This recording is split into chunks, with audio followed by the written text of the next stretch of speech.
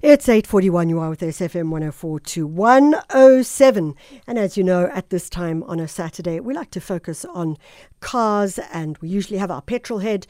Today, we're doing something slightly different, and we are talking to none other than Carol. Yep, she came in. She's our specialist and technical training with regards to Daimler trucks, but she can talk cars. She can talk that car talk any day of the week. So, Carol, as always, what a delight to have you on the show. Hi, Michelle. Hi to your listeners all. How are you guys doing? We're doing absolutely brilliant. So, we know that you want to talk about ergonomics and cars. So, okay, that's like what? How the wind sprays across the windows and the shape of the car, the impact in terms of its speed. Yeah, it's basically like I always say it's economics of it's the comfort of your vehicle. So it's basically the architect behind how your seat is positioned, where your window switch is laid, where your gear is sitting, the comfortability actually of your vehicle and how you adapt to it on the inside once you sit on the vehicle. I'm sure you've driven many different vehicle brands, and they don't all feel the same. Everything that they all have the same things, but maybe they don't feel the same. And that study, or what the engineers put together on how everything is set up, is called the study of ergonomics. So, Carol, let's talk about that, because I was sitting in a friend's car the other day, and the seat that was pushed a little bit forward. And what I realized very quickly was that how the car seat was positioned in the car meant that I could not stretch my arm back properly to get the seat belt. And I thought, now that's like really not ergonomically sound in any kind of a way. How does one make sure that it all is positioned absolutely perfectly for you? I mean, lifting your seat up, pushing your seat forward maybe. What kind of like height should you have? I have a friend who literally can't even see over her steering wheel. She's so tiny. But she does push her seat up, obviously. No, Ndosh, it's not you.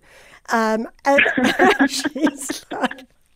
But what's very clear is that there's a hell of a lot that she has to do to make that car work for her. Yeah, so it's about how when you get into a vehicle, even if, let's say, I can imagine people that work as professional drivers, but they always have to change a different vehicle. So every time you get into a vehicle, you have to adjust the seat and the mirrors and all the other aspects to work for you, for your height, for your comfort, for you to be within reach of everything. And nowadays, because our vehicles are smart vehicles, we have electronics everywhere. We have even... But I'll deviate to the truck side and the commercial spaces where we have vehicles that actually weigh out your weight, and then it will pneumatically, using air systems, to adjust your comfortability the best way the vehicle thinks you'll be comfortable, and it does that for you. So are we saying then that because of the sort of artificial intelligence of the car itself, that it's able to make sure that you are most comfortably positioned? Yeah, so the vehicle, you'll be sitting down, and it will pre-calculate your weight and then decide on how much lift you would need, how much angle projects. Obviously, you still have the powers to edit and change if it maybe got an inch or 2 centimeters off or it's wrong. But you have those options in these luxury vehicles, not even luxury, but now all the technology in the vehicles allow the vehicles to do that nice features for you, so you don't have to manually adjust and slit the seat forward and backwards or up or anything. But I always find myself, you driving past these, sorry to say this, but ladies always sit very close to the steering wheel. And I always wonder, do they know that you can adjust the vehicle or the seat to be comfortable? How are you driving at 90 degrees in the steering with your face? Oh, so you're saying that your face should not be at 90 degrees to the steering wheel. In fact, your arms should be stretched virtually, I mean, softly, but not straight, but softly out. Isn't that the case? Yes, I'm not saying drive from the back seat like our typical VW drivers or anything. You still be in the front They're seat. so gangster, hey, those VW drivers. They drive from the back seat. I mean, they don't even need to be in the front seat. They're all the way at the back, and their arms are like very, very stretched. But just find a nice, comfortable position, because imagine the risk of what's going to happen to you when you anything mustn't happen to you, but if you crash into another car, I mean, you will harm yourself. So don't be so close to the vehicle, but always take in account when you get into a vehicle, just take into account the ergonomics, which is the comfortability of your positioning. I mean, you're in control of this vehicle and 5 other vehicles around you. The least you can do is make sure that you're in a comfortable maneuvering position to operate this vehicle. So we've got a question from Papama in Bloemfontein, wanting to know what is the protocol when it comes to driving behind a truck or maybe overtaking a truck. And I suppose I would add to that question, what is the protocol of the truck driver as well? We know we've got Freddie, the truck driver, who's probably listening now as he's traveling today. So what would that protocol be, both for the driver in the small car behind a truck, but also for the truck driver as well in terms of overtaking and that kind of thing? I think for everybody who actually did the K53 learning, we know that we always reference to safe following distance. So safe following distance, it mustn't change with trucks. So you must always be 2 to 3 seconds away from your braking time. So whether it's a vehicle, whether it's a truck, treat it with the same respect. Just treat the trucks with a bit more respect, because you're driving next to something that's 18 meters, 20 meters long. I mean, why would you want to bully something like that? We know who's going to win at the end of all of this. I always say just humble yourself when you're driving next to a big commercial vehicle, regardless of how fast your vehicle can be. Safe following distance. Let's always just practice that.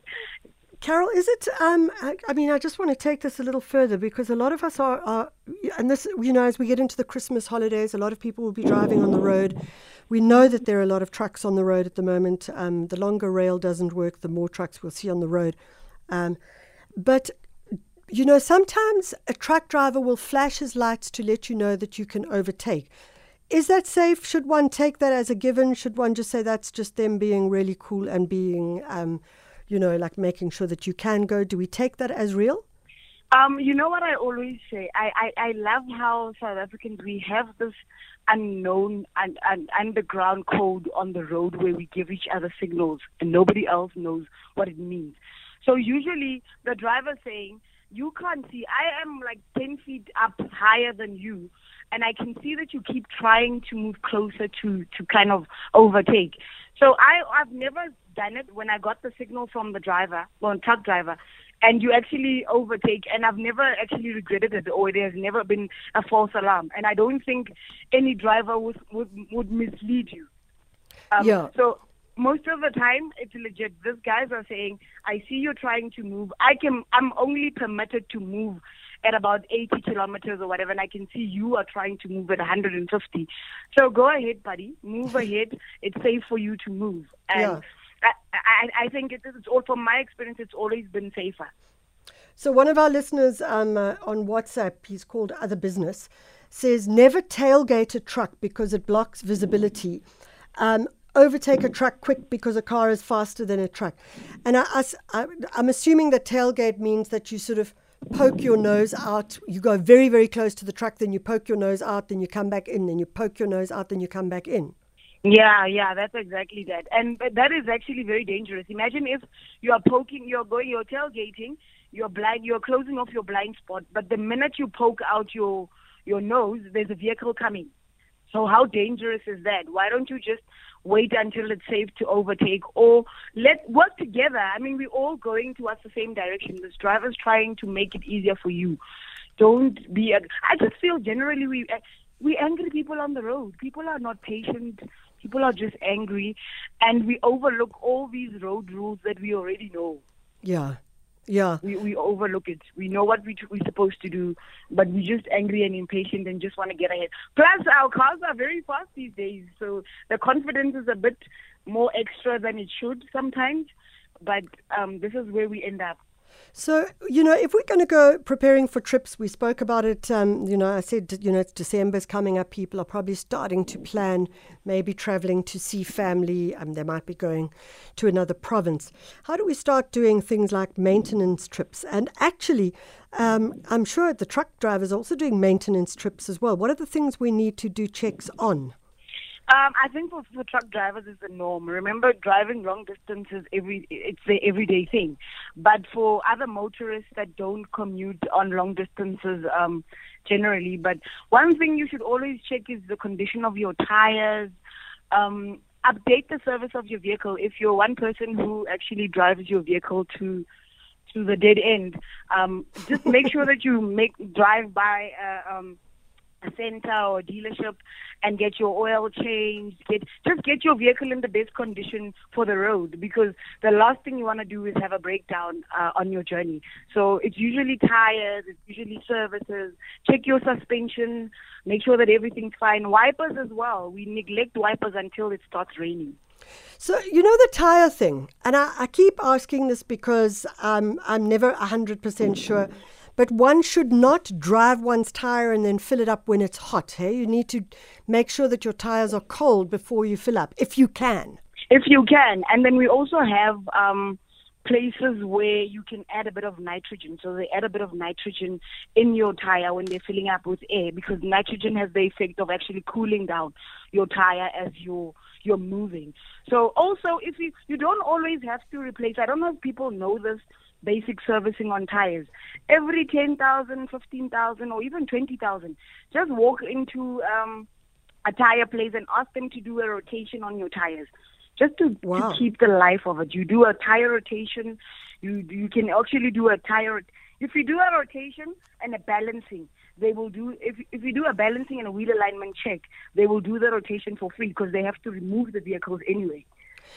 So, I see that and we don't know what your name is, because the guy has put it out as other business. So I'm assuming that other business, this WhatsApp account is actually, I think that other business is a truck driver, because he's also saying, or he or she is also saying, never flash a truck before overtaking, especially at night, because it blinds the driver for a few seconds and it's dangerous. They're all of these sort of like really small little things that we're actually not 100% sure. So if I'm driving behind a truck at night, I might put my brights on just so that he knows that I'm moving over. But actually, as other businesses saying, that's not right at all. I think generally flashing other people on the road is dangerous. Just imagine your own experience. The last time you were working let's say you're driving opposite direction and a car is coming through and it has these flashing bright lights on, it actually blinds you. And that is a big risk on the road. I honestly don't see the reason why you would flash anyone, whether it's a truck, whether it's a vehicle. It's generally not something safe to do when there's another vehicle on the road. Yeah. So, okay, when does one flash? When you've just passed a policeman who when is... you've just passed a police in the opposite direction and you're feeling nice, just warn the other motorists. There's danger ahead. Keep your seatbelt on if it's not on already. But I don't think it's safe. Don't flash anyone. Don't flash trucks. Don't flash people on the road. You can actually flash someone, trigger something or some sort of shock, and this person moves off the road and crashes. So don't flash anyone. That's why we have hooters. That's why we have sound signals. If you feel like you want to be extra on the road and you want to have pops and bangs or lights and whatever, but don't flash people on the road. You're risking a pose of causing an accident. What about cruise control as we go into December? Cruise control is a beautiful function. I don't know if you have a vehicle that has cruise control, please use it. Please use it. This is your opportunity to be on autopilot on your vehicle. I mean, you must feel like a mini pilot on your own vehicle, because this is the opportunity to allow your vehicle to kind of navigate for you. So it's like a certain level of AI intelligence in our vehicles. So the vehicle will safely continue to cruise and drive on your behalf, but with the predetermined whatever functions that were set up. So you set up the speed, you set up the distance at which you can override this cruise control function. And the beauty of this function is that it even sits on our trucks now. So our trucks have adaptive cruise control. No, it's not only a feature that you find on the on passenger vehicles anymore. So we've got Freddie, the truck driver, on the line, or not on the line. He's left a message. He's listening, and he is a truck driver. Freddie. Good morning, Sister Michelle, and good morning to your guests. It's Fred the trucker. Just to add on, Sister Michelle, right now I'm driving a truck that is 25 meters long, and I'm loaded with something like 36,000 tons. That means I need space to brake this truck.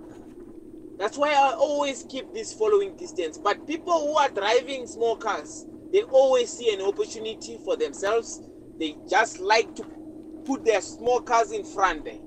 I leave that gap for a reason. So people need to be advised to let the truck driver have that space. Don't just jump in front of him, especially when it is raining. The distance increases. That 3 cars, we can add more 3 cars, make it 6. Because this truck, when it's driving at 80 kilometers, to stop it, it takes a lot of time, Sister Michelle. Let's be safe on the roads and let's love our truck drivers.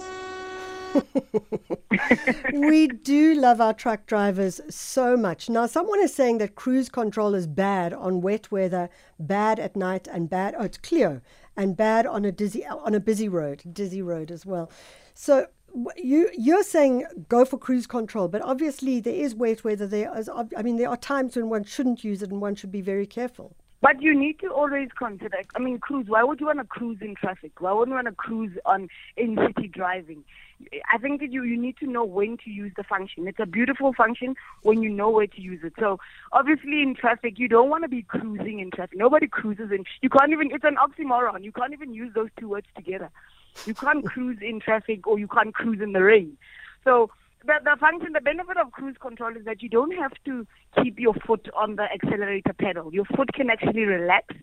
It on long distance driving, preferably on a freeway or a road that doesn't have any so much turns and knocks and whatever. So it minimizes your fatigue because it's a cruising function. So you're just idling there. So you're still focused. It's not that you're not focused. It's not that you're not focusing. No, don't fall asleep. Nobody's saying fall asleep. Stay on the road. However, the vehicle will 20% allow you to relax some functions while it controls and steers the vehicle safely. But only when it's safe to do so. I've got a quick question for you, and then you've got like 10 seconds to say how to do it. This is from Mark. When approaching a traffic circle, I enter the circle as a one-way. I only engage my indicator just before exiting the circle. But I've noticed the trend to be that when you enter the circle, that people engage the right indicator and stop indicating on leaving. Please tell me, what's the correct way to indicate when you get into a circle? The way I understand it, if I can reference to K53, you get into your traffic circle. So first you indicate your direction. You are entering a circle that has about 3 possible intersections. So you enter with your indicator indicating which direction you are opting to. Once you're inside the circle, you then update the direction of which you are going to exit that traffic circle. That sounds simple enough. That's how it should be. But drive to KZN and oh my goodness gracious, I think there's no K53. We need to update the database there. I don't think people go through the theory part of getting a driver's license. It's 9 o'clock. That's Leaving Carol at that. It's 9 o'clock. It's time for the news. Good morning.